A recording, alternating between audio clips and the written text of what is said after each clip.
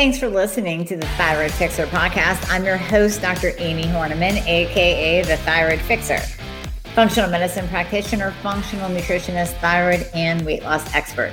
We're talking all things thyroid, hormone, and health related in order to empower, educate, and transform you. So if you're ready to get your life back, finally, then let's get started. Are you finally at your wit's end where you are tired of dealing with doctor after doctor? Maybe you've spent thousands on integrative or functional practitioners that have not helped you at all because they don't know the thyroid and hormones. They're not even testing properly. So come work with myself and my team. We prescribe to all 50 states and parts of Canada. I have you covered. I've been building this team for years so that I could help you no matter where you are. All you have to do is click the link in the show notes, book a free application call. We're going to go over your current health situation, what worked, what hasn't worked, all the things. And then we will pair you up with the right program for you where we will do it all. You will come out the other side of the program, totally optimized, getting your life back. You're going to recognize the person you see in the mirror again. Doesn't that sound absolutely amazing? Well, it might sound like you don't even believe it, but I promise you, we will take good care of you. So click the link in the show notes, book a call today, and we'll be talking to you soon. Today, I have a very, very special guest. He was kind enough to come on and bless me with his presence, Dr. Tim Jackson. So let me give you the official bio read, and then we're just going to get in and talk just like we're old friends. You will just absolutely love hearing from him. So just stay tuned. I promise you, this is going to be a good one. All right, Tim. So Dr. Tim Jackson is a doctor of physical therapy and orthopedic rehabilitation and a functional medicine provider.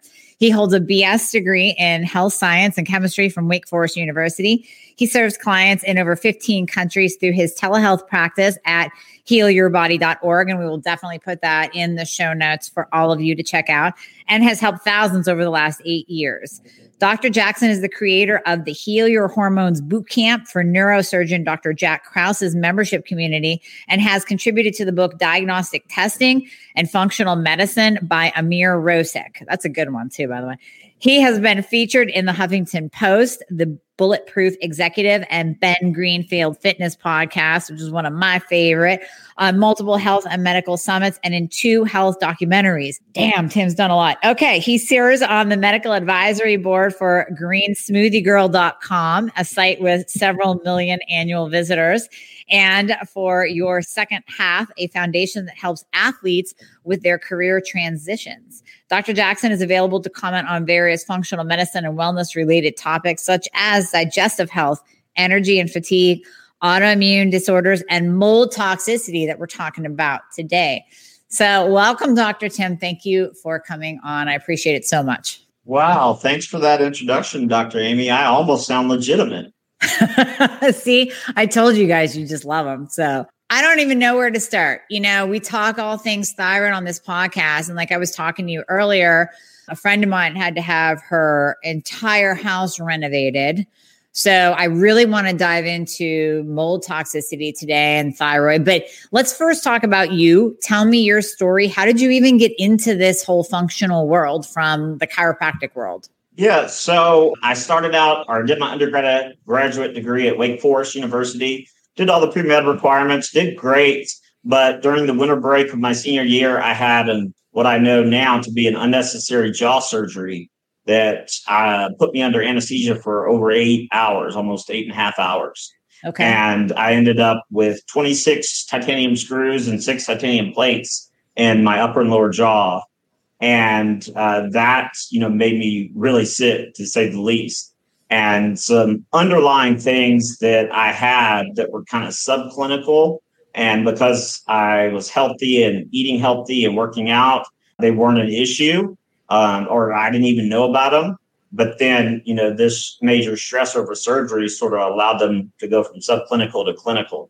And so instead of entering medical school that fall, an MD program, I decided to wait. And the more doctors I talked to, they said, you need to be an MD, and it's probably best if you don't become one, because you're not going to get any of the nutrition and exercise and functional medicine related stuff. Just get a ticket to play the game. So I got my doctorate in physical rehabilitation. And I started out treating athletes, weekend warriors, professional athletes, collegiate athletes, high school athletes. But I found a lot of them had imbalances that I couldn't fix with my hands. Mm-hmm. And so a lot of their external symptoms were manifesting from internal imbalances. Mm-hmm. Yep, that's interesting. Yeah. And so I've been doing functional medicine ever since, really. So what did you find most of them had? Was it coming back to heavy metals, gut, mold? What did the majority, if you can answer that even? Yeah, they probably had all of those things you just listed. But for example, frozen shoulder is tied to subclinical hypothyroidism. Yep. And so, that capsule, the joint capsule gets kind of wound down and tightened down. And different chronic infections, for example, people with bilateral knee pain, typically have mycoplasma antigen antibody complexes in their knee joint. And so you can do all the active release technique, laser, et cetera, but that's not going to help it. And so, I found there were a lot of people doing orthopedics, not many people, at least at that time, doing functional medicine. And, the feedback I got was that I was really good at it. So I decided to stick with it. Nice. Well, I'm so happy that you said that about frozen shoulder, because that's one of I have a lab and symptom checklist. That's one of the symptoms I put on there. And it's a surprising one because most people think, it's a sport injury or overuse or they're just getting old or whatever. But you're right. It can be a symptom of subclinical hypothyroidism or undiagnosed hypothyroidism. Exactly. Yeah. Exactly. And so, I switched over into doing all functional medicine and I haven't looked back. Nice. Well, we thank you for being in the functional medicine space and not the conventional space. So thank you. Thank you. So before we dive into mold, I just want to keep on that whole joint thing. Yeah. And just bring this up and hope to God that we don't get, taken down. So we'll use some like secret terminology that people will know what I'm talking about. I had a patient call today. She's actually going to trade her appointment for her dad because he's really, really suffering. He has no T3 and T4. I mean, just in the basement with both thyroid hormones. And after he got a certain shot that is out right now that is supposed to protect us from a certain said virus, he went from like a pain level of like a 2 or 3 in his joints to like an 8. And now he's on methotrexate and is in crazy severe pain. Have you been seeing this connection at all in your practice? Yeah, I have with those types of shots in general. Because the cytokine storm that's created, the interleukin 6, TNF alpha, interleukin 1 beta, those are the primary inflammatory ones, and they, create havoc throughout the body. And the thyroid, as you know, is very sensitive to oxidative stress. And so cytokine storm is just a form of oxidative stress, basically. And these shots, they can create inflammation and symptoms in the brain, really any system in the body, whichever system is the most weakened or the most facilitated, that's where the symptoms will arise.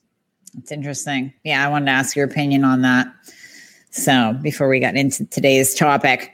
Okay, so mold. People are like chomping at the bit for this topic. Mold and the thyroid. Just start somewhere. I'm just going to hand it over to you. Go. Yeah. So, mold is really much more prevalent than people think. A lot of people believe that they have to have a major hurricane or their roof is completely blown off in order to have mold exposure, or their house has to be 150 years old. But that's simply not true anymore. And the way they build houses today, you and I were discussing this before we went on air, they throw up the framework and then they may not come back for a while. And so, that leaves the framework and all the other parts of the home exposed to the elements. And the important thing for people to remember is that mold behaves differently indoors than it does outdoors. And so a lot of times I'll get people asking me, oh, well, Dr. Tim, I went to the Amazon and I was fine. And that's because you have, just like in the gut, you have checks and balances. So you have a system that keeps one species from growing and proliferating too much or to an excessive degree.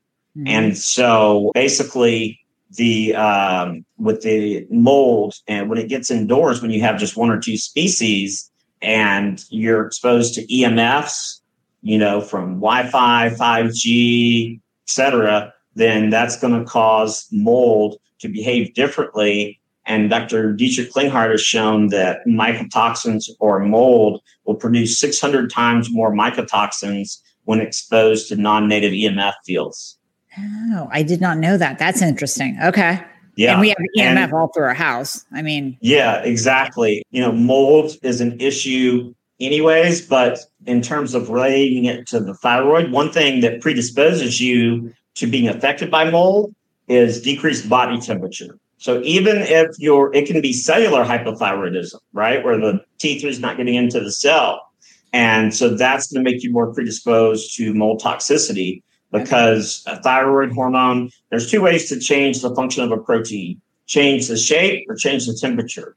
And so you change the temperature when your body temperature goes down, and that's independent of your thyroid labs like free T3, reverse T3, thyroid antibodies being normal.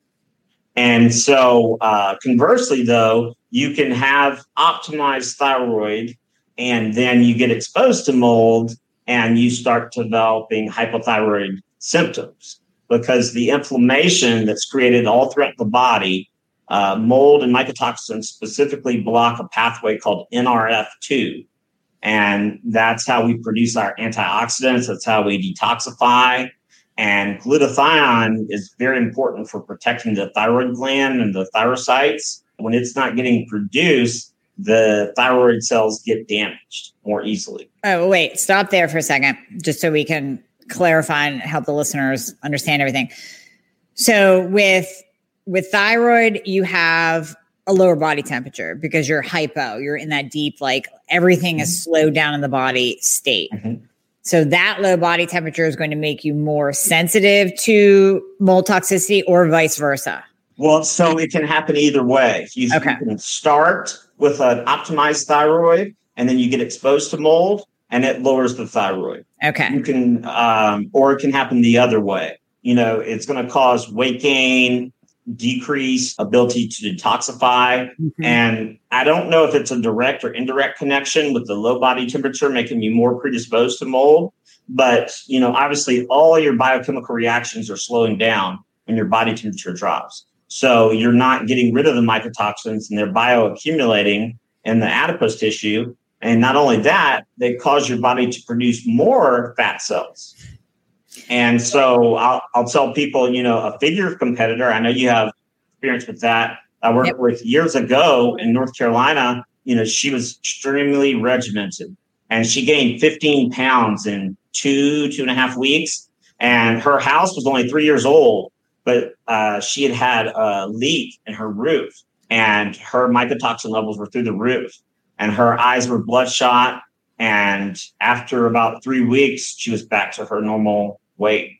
Wow. That's crazy. Okay. That gives you some food for thought because as a thyroid patient, you're already gaining weight or you can't lose weight if you're not optimized. So then to have that on top of it and you're building up mycotoxins in your fat and then you're getting more fat buildup. And then, we know that estrogen is stored in the fat too. So now you're estrogen dominant because you have more fat. Just a vicious cycle. Vicious. Yeah. And speaking of hormones, I've had guys where their total testosterone is 1,000, which, you think they're going to feel like Superman. Mm-hmm. But when you have inflammation, that aromatase enzyme is going to convert more testosterone to estrogen. So then you're going to become more estrogen dominant, which stresses the adrenal, hypothalamus, pituitary, adrenal, thyroid axis. So it's just a vicious cycle. Crazy. And I always tout the importance of testosterone for men and women. And then half the time for the guys, they're not testing their estrogen level because just like doctors forget that women have testosterone, doctors forget that men have estrogen. And so they don't get their estrogen levels tested. So like you said, they could have 1,000 and, oh yeah, you're good. But nobody's looking at their estrogen level walking around at like 500. So or sex hormone binding globulin, et cetera. Mm-hmm. Exactly. But, sorry, we sidetracked there, but But, back to people being exposed, you don't have to have visible mold, or you usually won't be able to smell it. Now, there's many different types of mold. Obviously, black mold, very dangerous. You can see that and usually smell it. Mm-hmm. But, for example, Aspergillus, which affects the immune system and the respiratory tract mainly, that you can't see or smell. And, I've had patients who are millionaires and they get offended when I suggest that they have mold, but it has nothing to do with how clean your house is.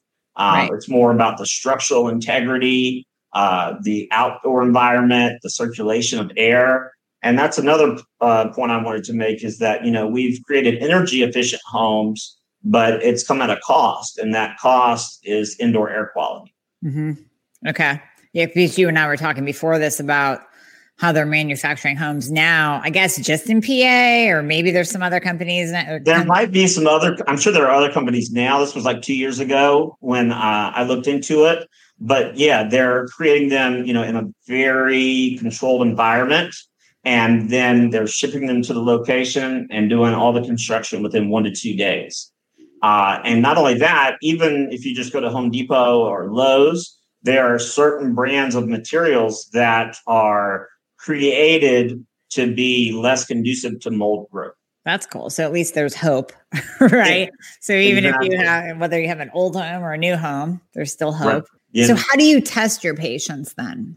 So I do a urine mycotoxin test, but it needs to be provoked. So you can provoke it with an infrared sauna session, a biomet session, liposomal glutathione, a glutathione push, all of those, and then collect the urine sample 45 minutes later, 45 minutes to an hour later. Great Plains Laboratory has one. Vibrant America has one, and they test for anywhere between 11 to 30 different types of mycotoxins. Oh, wow. And so when you get them back, let's say your results say that Aspergillus is high, Stachybotrys is high. We can't say, 20% came from your current home, 10% came from your undergrad. We just know that that's your current body burden. And so we definitely want to follow up by testing the home to rule that out, because, if we try to detoxify you and you're still being exposed, you're just going to be treading water. But like behind me, I don't think you can hear it, the Air Doctor, which is an ultra HEPA plus carbon filter, and it filters volatile organic compounds, mycotoxins, viruses, bacteria. It filters down to a very, very small size. After you get the urine mycotoxin test back, let's say that your home, has a certain area that needs to be remediated, then you can have that done. And then you detoxify your body by using binders and supplements to support the pathways that have been blocked. And when someone has mold toxicity, it kind of blocks any other therapies from working. So, if you get someone, they just don't respond to any supplements, any medications, any IVs, any biohacking equipment, then there's a good chance that mold is an issue. See, that's interesting. I just recorded a podcast that'll be released this week, just a mini one of thyroid hormone resistance. So whenever we have someone, and I've seen patients like this, that they can't even tolerate 2.5 micrograms of T3.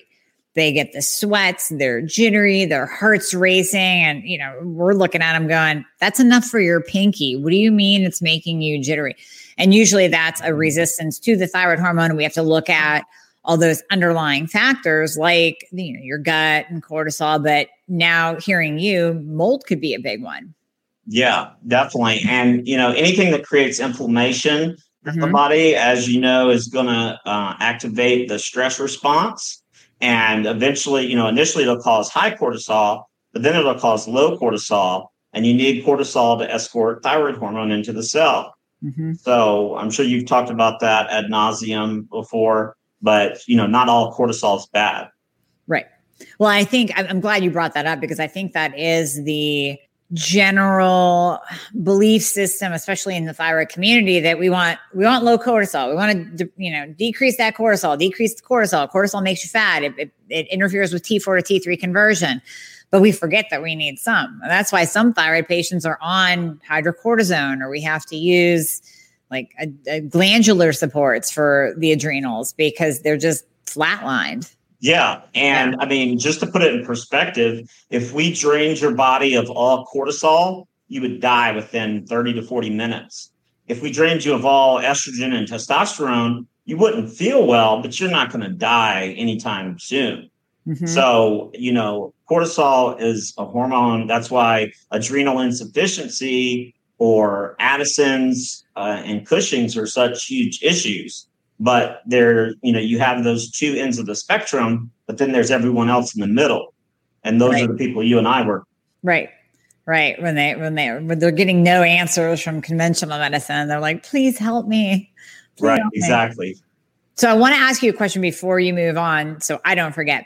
So it's interesting that you said that you use liposomal glutathione as a provoking agent to test. So when someone takes, because I love liposomal glutathione. So when someone takes that and feels worse, could that be because they're actually kicking up the mycotoxins? They're like actually making them move in their body? Yeah. So in general, with any form of glutathione, whether it's an IV push or liposomal or transdermal, people either start feeling good and stay that way, or they have a honeymoon period and then they crash, or they just feel terrible altogether and they never feel better. I mean, not never, but you know what I mean? That can typically mean that their phase 1 and phase 2 and even phase 3 detox pathways have been shut down. And, they're not able to detoxify the things that have been provoked by glutathione. And that one of those could be mycotoxins for sure. Interesting. Because I know you want to stay away from it if you have amalgam fillings, because that can push the mercury. So we could get into heavy metals, but we can go down all kinds of paths, all kinds of rabbit holes, Tim, all kinds of rabbit holes. But that's interesting, because I think a lot of people, and I know my patients in the past have tried it, because you hear it's a potent antioxidant, you hear it's great for the liver. I'll use a liver support along with glutathione if someone has elevated liver enzymes. So it's interesting that if they feel worse, that could be a factor. Yeah, absolutely. Yeah. Definitely. Yeah. So I want to ask you so when you see people, and I talk about this a lot, and we're going to kind of bounce back and forth between multiple topics. Sure.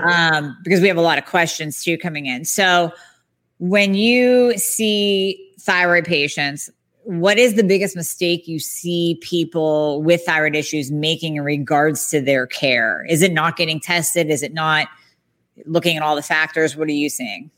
Well, what I see mostly is that people, even if their provider is aware of the appropriate thyroid markers, they might even test reverse T3, free T3, and the thyroid antibodies. If they don't test anything else and they think that, okay, thyroid's low because thyroid's low, and, just give you more and more thyroid, that's the problem I see. And, 60% of T4 is converted to T3 in the liver, 20% is converted in the gut. And so if the liver, gut, gallbladder axis is off, then that's going to dramatically affect your thyroid. Another thing to point out is that when people have stealth pathogens, viruses, bacteria, mold, etc., that makes the blood hyperviscous. So it's extra thick. And nutrients and hormones and vitamins, minerals, et cetera, can't get into the cells like they should. And so you have to address the coagulopathy, if you want to use the fancy term. And that's where things like systemic enzymes come in. And Kent Holtar talks about this a lot, and, going by body temperature and not just T3 levels, because, everyone's afraid that they're going to give you a heart attack if you take too much T3. Yeah. But if you have too little cortisol and you're on a lot of T3, then that could happen, but it's unlikely. And so, getting the cortisol level up and balancing the T3, sometimes, addressing the mold, the thyroid will come back online.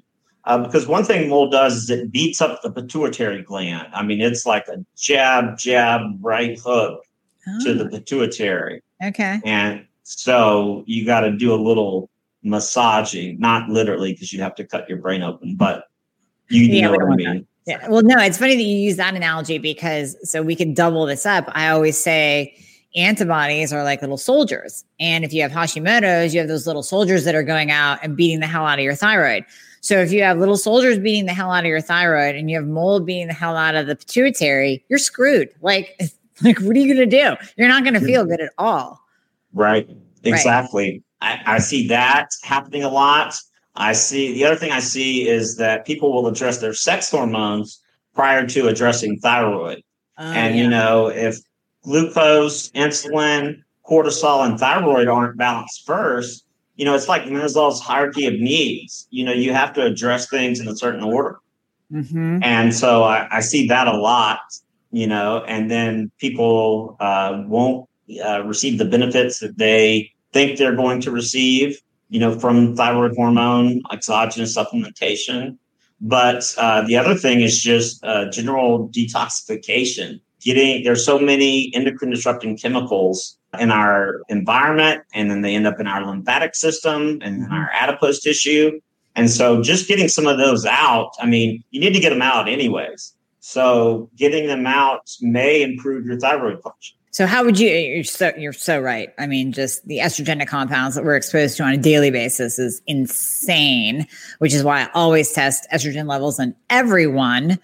But how do you go about so a person comes to you and obviously you test their thyroid. Now you're looking at hormones like the sex hormones, cortisol, adrenal, insulin resistance is a big one. And kind of what are your steps in seeing if they have a burden on their system, like chemicals or like mold? I mean, I know we talked about mold testing, but what else will you do in those next steps? So a lot of times I start out with an organic acids test, especially the one from Great Plains, because it doesn't test for all types of mycotoxins, but there are 5, maybe 6 markers on there that can indicate the presence of mold. And, an organic acids test is going to give you a window into gut health, neurotransmitters, vitamin status, glutathione levels, oxalate levels, amino acids. And so I think that's a great place to start to get an idea. And then if people want to do, after we do some treatment, if they want to do a provoked urine mycotoxin test, we can certainly do that. Mm-hmm. But it's important to know a lot of people want to just take probiotics and fix their gut. But your gut, all the way back in 2012, I wrote an article on how mold jacks up your gut. Mm-hmm. And if you want to get really scientific, it decreases a hormone called alpha MSH. And alpha MSH, people know it even if they don't know the name because it makes you tan. So people love it, especially women. But they actually used to give it to women in a shot for PMS. But it was fixing too many things, too many other seemingly unrelated issues. And so they banned it. Of course. But of course. So kind of like the peptides. Right. But, if you can get the mycotoxins down and get alpha MSH back up, because alpha MSH is a neuroregulatory peptide, and it's produced in the anterior pituitary. And it controls cytokine levels, inflammation, sleep, brain health, sex drive. That's why the peptide melanotan-2. That's what I was going to ask you about. Works on sex drive. Yep. So would melanotan, I was going to ask you about the peptides. So would melanotan-2 be, I mean, it's kind of classified as an anti-aging peptide, right? Because it does exactly what you say. It works on so many different levels, helping so many different systems, right? Yeah. When I took it, I got really, really tan, like abnormally tan. Okay. I kind of looked like I was on Jersey Shore or something. But so I had to back off on the dose. But it definitely helps. It's the closest thing we have to actual alpha MSH, at least that I'm aware of. In terms of the order of addressing things, mold, you got to get that out first. Then you can work on fixing the gut. then bringing down the systemic pathogen load, because one thing that all mycotoxins have in common is that they're immunosuppressive. When you suppress the immune system, candida, viruses, mycoplasma, Lyme, they all just go through the roof. Right. And that's where we'll see the chronic Lyme symptoms, the joint pain, the aches, the leg pain, the inflammation left and right. Epstein-Barr virus will flare into an active state. Yeah. That makes sense. Exactly. I like how you're tying all this together. This is good. So, okay.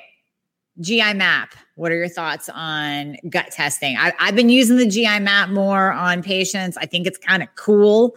And the amount of things that it tells us. So what are your thoughts on that? Do you ever throw that in the mix? Yeah, the GI map, I do that. That's the stool test of choice for me at the moment. I've been using it for several years. You get an idea on there of, where you need to focus your energies. And I'll give you an example. My friend who owns a bunch of pain management clinics, his wife was going to a hormone clinic here locally. And that's all they do is sex hormones. Like, you come in and, if you want to test thyroid, that's a different program. I'm like, that doesn't make any sense. Right. But her beta-glucuronidase was off the charts. So she couldn't detoxify anything, especially estrogen. Yep. And that was slowing down her thyroid. The GI map I love because you can also look at secretory IgA. Yeah. If secretory IgA is low, then you know that there's HPA or adrenal dysfunction, and there's a lot of stress in the body. I haven't heard a single person besides myself, maybe one other doctor, mention secretory IgA during this whole, fiasco that's going on, because that's what lines your mucous membranes and prevents any sort of microbe from getting in your body. Mm-hmm. Mine was low. Mine was in the toilet. Yeah. That's because of all those deadlifts. It's all the you wanted to talk about deadlifts today. You had to sneak that in somewhere, somehow. Mm-hmm. So here we are. Yeah. We're on there we go. There we go. It could be from all the deadlifts. It could be from just running a business and not getting enough sleep. Could be from having to deal with me. And that too. We're going to put that in the mix. Exactly. Yeah. Okay. Do you want to talk about deadlifts? Like for real? Yeah. So, from the orthopedist in me, people will call it the deadlift, but it really should be called the health lift, right? It's that hip hinging motion. If you're listening to this and you stretch your hamstrings, please stop, because your hamstrings being tight are a sign of posterior chain dysfunction. Posterior chain is just your glutes, so your ass, your hamstrings, and your lumbar erector muscles. And most people, because we sit so much, their glutes are turned off neurologically, and their hamstrings are trying to stabilize their pelvis somehow. But in order to get the glutes activated, you have to stretch the hip flexors, activate the glutes, and you can do that through things like hip thrust, single leg bridges, and then do your major lifts like deadlifts. But, people have heard of the rotator cuff, but the glutes are part of the hip cuff. So they serve the same purpose. They suck the head of the femur right up into the acetabulum. I tell people just pick up heavy shit and put heavy shit down. That's good. I like that. Keeps it simple. Keeps it really simple. And when people say, "Oh, well, that you're going to hurt your back," I'm like, no. If you don't learn to do it, you're going to hurt your back. So I always say that God let me power lift for 3 years. So I loved deadlift was my best because I have long arms. So, and I can do the sumo. So I set a record in deadlift, loved it. And then, I don't know if I'd never told you this. So I have scoliosis. I had surgery done. This is Erie, PA. We did not know about chiropractic back in 1985. So I thought you were born in 1991. Oh, that's right. All right. So in 2001, we didn't know about chiropractic in Erie. So I had the surgery done. Well, they put the rods in, they took the rods out, now I'm fused. So I was a powerhouse for powerlifting for 3 years. And then all of a sudden the deadlift would kill me. So I went from 309. Now I'm like 85, 95 pounds. It crushes my ego every time I do it. But if I go higher than that, it hurts. So what can I do to increase my deadlift? One thing you could do is single leg deadlifts. That is a way to get the same motion and work on balance, and it gets glute medius and glute max. You want to do it with whatever leg you're standing on, 20 degrees of knee flexion, because that's what maximally activates the glutes. So working on those. And then you said they took the rods out? Yeah. Okay, yeah, and then they took a piece of my hip and fused. You said that they kill you in your upper back? Lower back. Like Lower I get back. the sciatic pinch if I go. Oh, okay. So what's happening is you're getting a closing down pattern of the facet joints and the lumbar spine. And so usually along with that, when I talked about people with tight hamstrings, so tight hamstrings, glutes turned off, then tight spinal erector muscles. And because the muscles of the spine are vertically oriented and muscles can only contract, when they contract and they're hypertonic, they're closing down the facet joints, which is where the nerve roots exit.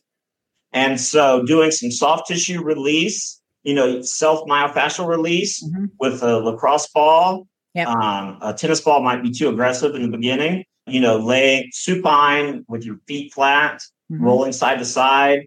Don't go across the spine, just try to go up and down. So that will release, and then you can do some corrective exercise to activate the glutes and then go to try the deadlift. Okay, so actually do that in one session. I like the rumble roller too. So like do something like that, loosen it, corrective exercises, then deadlift. Right. Yeah. Okay. Exactly. I like this. This is kind of like a Ben Greenfield episode. We're just talking about everything. So it'll be like pretty much mold, thyroid hormones, deadlifting, and your spine. Yeah, exactly. Pretty much everything except your teeth, but we can talk about that. Nah, we'll save that for another time. We'll bring it back on. Yeah. So I have a ton of questions coming in that I want to read off to you, have you answer. We'll just leave these in the podcast because I think the questions are great and it's going to be great to hear your take on a lot of them. Let's see. A lot of people are saying interesting about frozen shoulder. And we moved into a house that wasn't supposed to have mold. It's awful. And I can't get my thyroid regulated. So what would you say to a person? I mean, what are you going to do if you just moved? You can't move again, right? Is there a proper eradication process?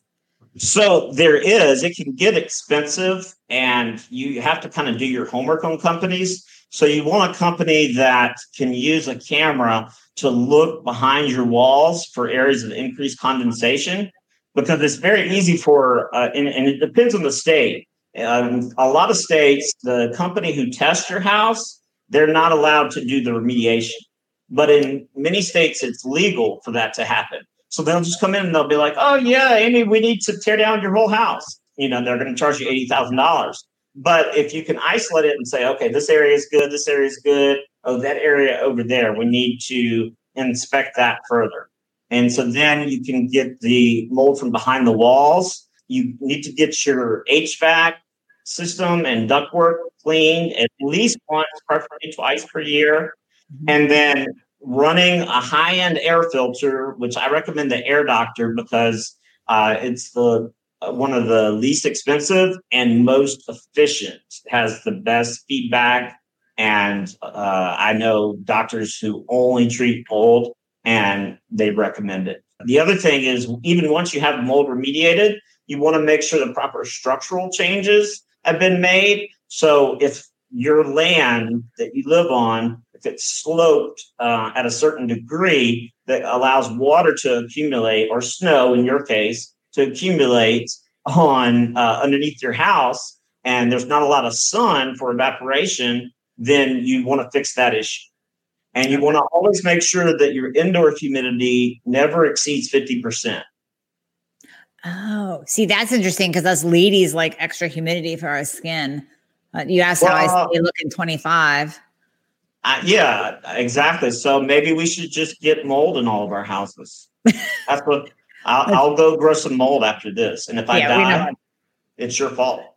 Okay. So below, would you say humidity below what? 50? 50%. Okay. Yeah. So I can still keep it at like 35, 40 to get some moisture. And that's a good. Yeah.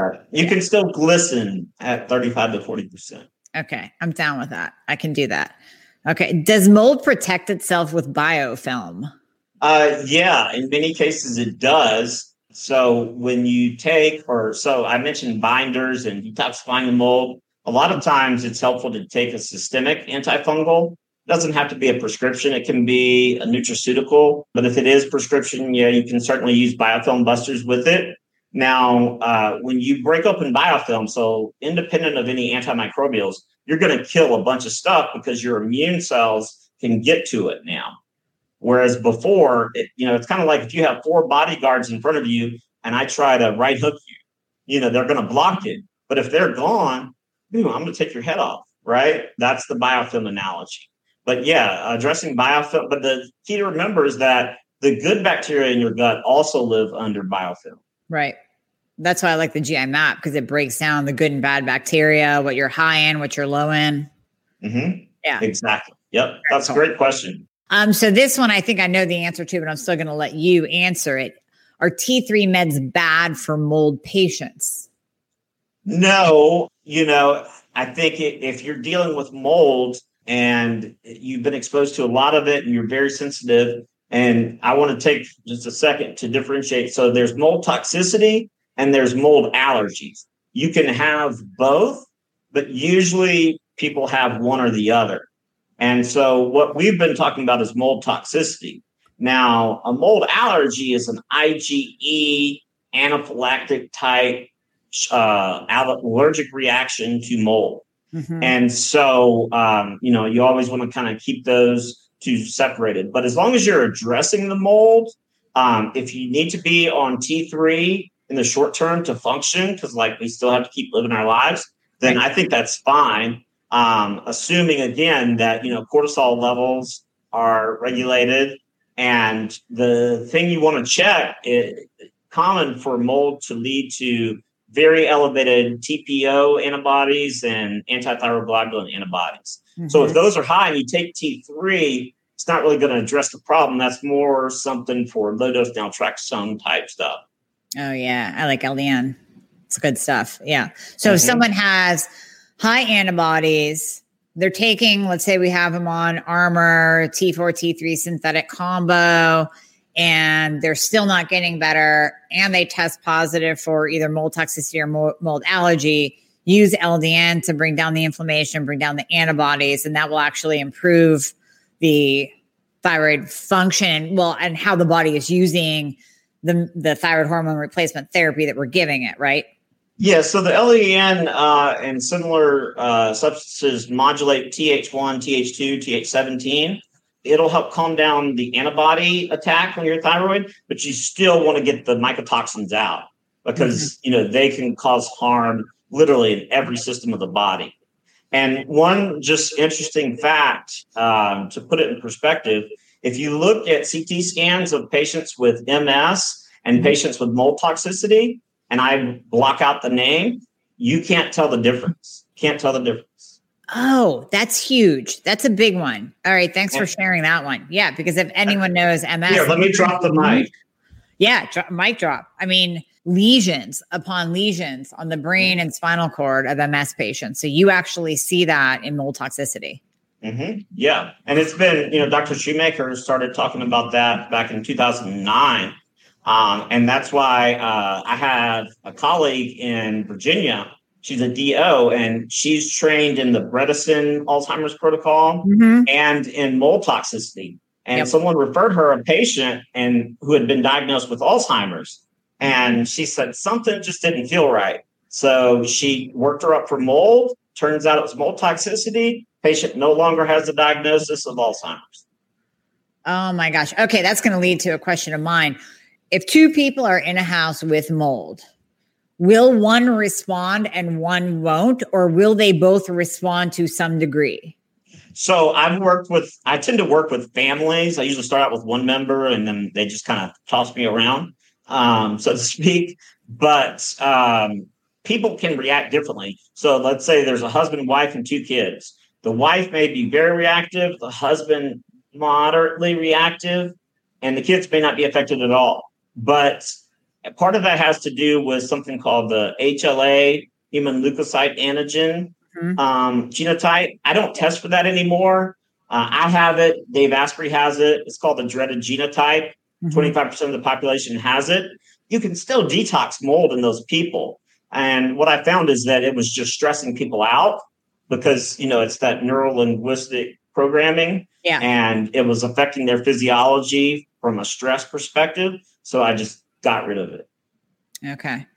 Interesting. So that's easily going to lead into this next question of, let's say you don't see mold in your house, you can't find it, but testing is saying that you have mycotoxins. So what is the treatment? I mean, do you do treatment on the body that can help, or do you bring somebody in to test your house? I would think you got to test it even if you can't see it, right? Yeah. So you can't go by sight or smells. I'll give you my parents as an example. Mm-hmm. They're very type A about the cleanliness of your house. I mean, if I put down a glass of water and I go to the bathroom, when I come back, it'll be gone because they think that's just like a crime against humanity to have something Right. on the counter. And so they argued with me for months. They didn't have mold. They don't have mold, blah, blah, blah. So I said, well, here, you test it. And if it comes back negative, I'll pay for the test. And it came back very high, which would explain the 19,000 types of allergy medication my dad has. So, yeah, and you couldn't smell it or see it in their house. I mean, and my mom keeps the house immaculate. Now they have an air doctor. They have the house remediated. Mm-hmm. You can't be a prophet in your own kingdom. So I have to kind of send them to someone else, and I'll just tell them, okay, here's what I need you to tell them. So true. It's just so true. You can't, especially parents. They don't want to. Exactly. They still see you as that little kid, pre-pubertal. Mm-hmm. Exactly. It's so true. All right. So we have we have one last question. Then we have a lot of questions on how to contact you, which we will put all of that information in the show notes, but I'll let you close it up too. So one last question before I hand the mic over. While we are waiting to afford all of this, and I'm assuming that means just, the remediation, the testing, all that, we are running lots of filters. Should we start the health tests such as OAT while we are in it, I guess, in the house with the mold, or wait until it is cleaned up? Okay, that's it. I see what she's saying. So do we test now? We're still waiting to do the remediation in the house to fix everything, or do you just wait until the house is done, give it some time, then test your body? So what I would do is I wouldn't do the oats test right now, but I would go ahead and start attempting to detox my body. It's not going to be totally successful, but I would use binders in combination with an air doctor.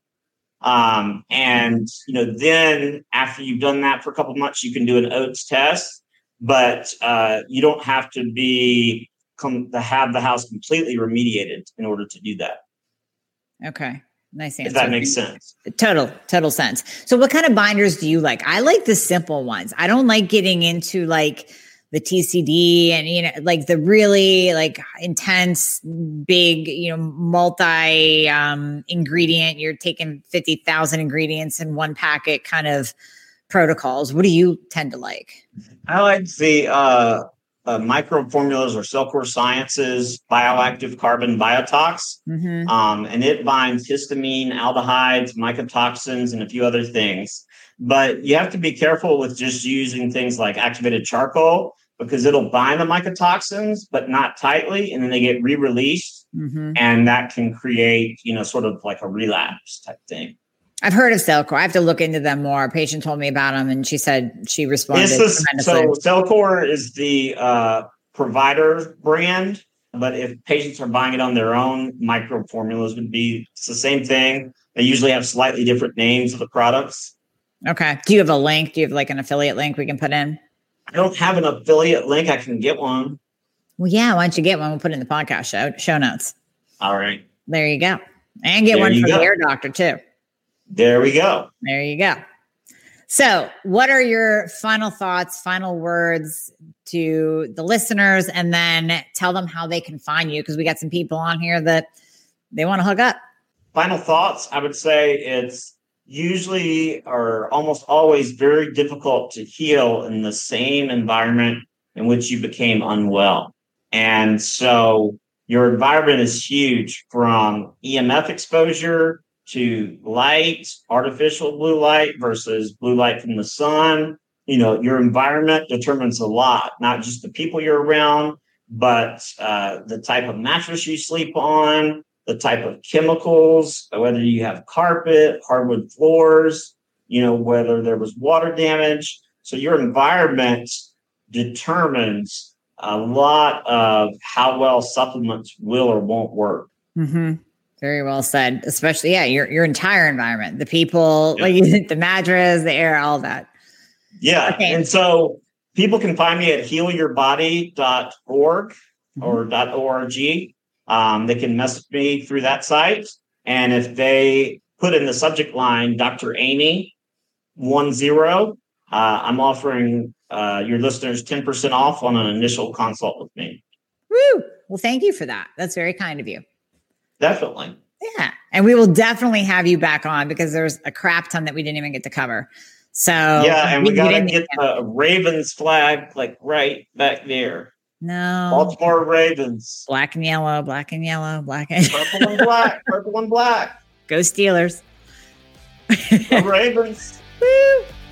All right, Tim, thank you so much for coming on. And for everybody that's like, no, don't go yet. We will have you back on, I promise, and very, very soon, because this was one of the most fun guests that I have had. Short of Elle Russ. She's pretty damn funny, but we love you too. So we appreciate your time.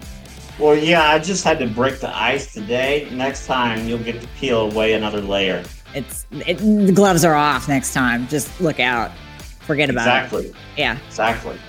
That right hook is coming. I'm looking forward to it. All right, Tim, thank you so much for coming on. Thanks, Amy. All right. Take care. Bye. See ya.